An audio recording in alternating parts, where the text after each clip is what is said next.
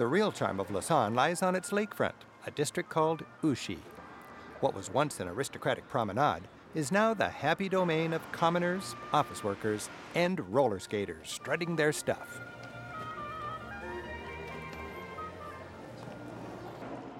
Romantic old-time steamers connect travelers scenically to points all around Lake Geneva. On a crisp day, you can see the French Alps. Chamonix and Mont Blanc are just out of sight.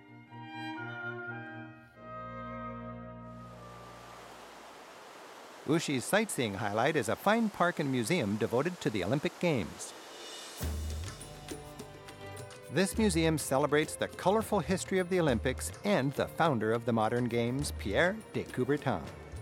In 1896, after a 1,500-year lapse and in the spirit of world peace, he restarted the Games. The exhibit traces the history of the Olympics.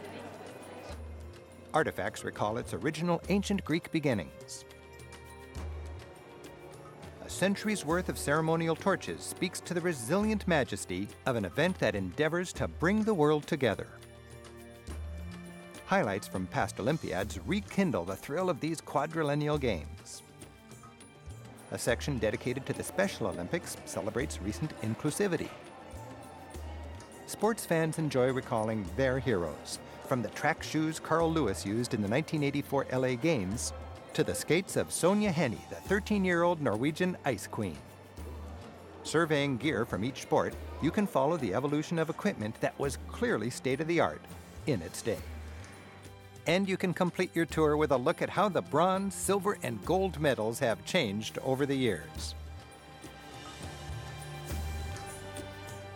From the elegant extravagance of Zurich to Lucerne with its iconic wooden bridges, and from Bern, the country's fun-loving capital, to Lausanne with its gorgeous lakeside setting, Swiss cities are a treat to visit.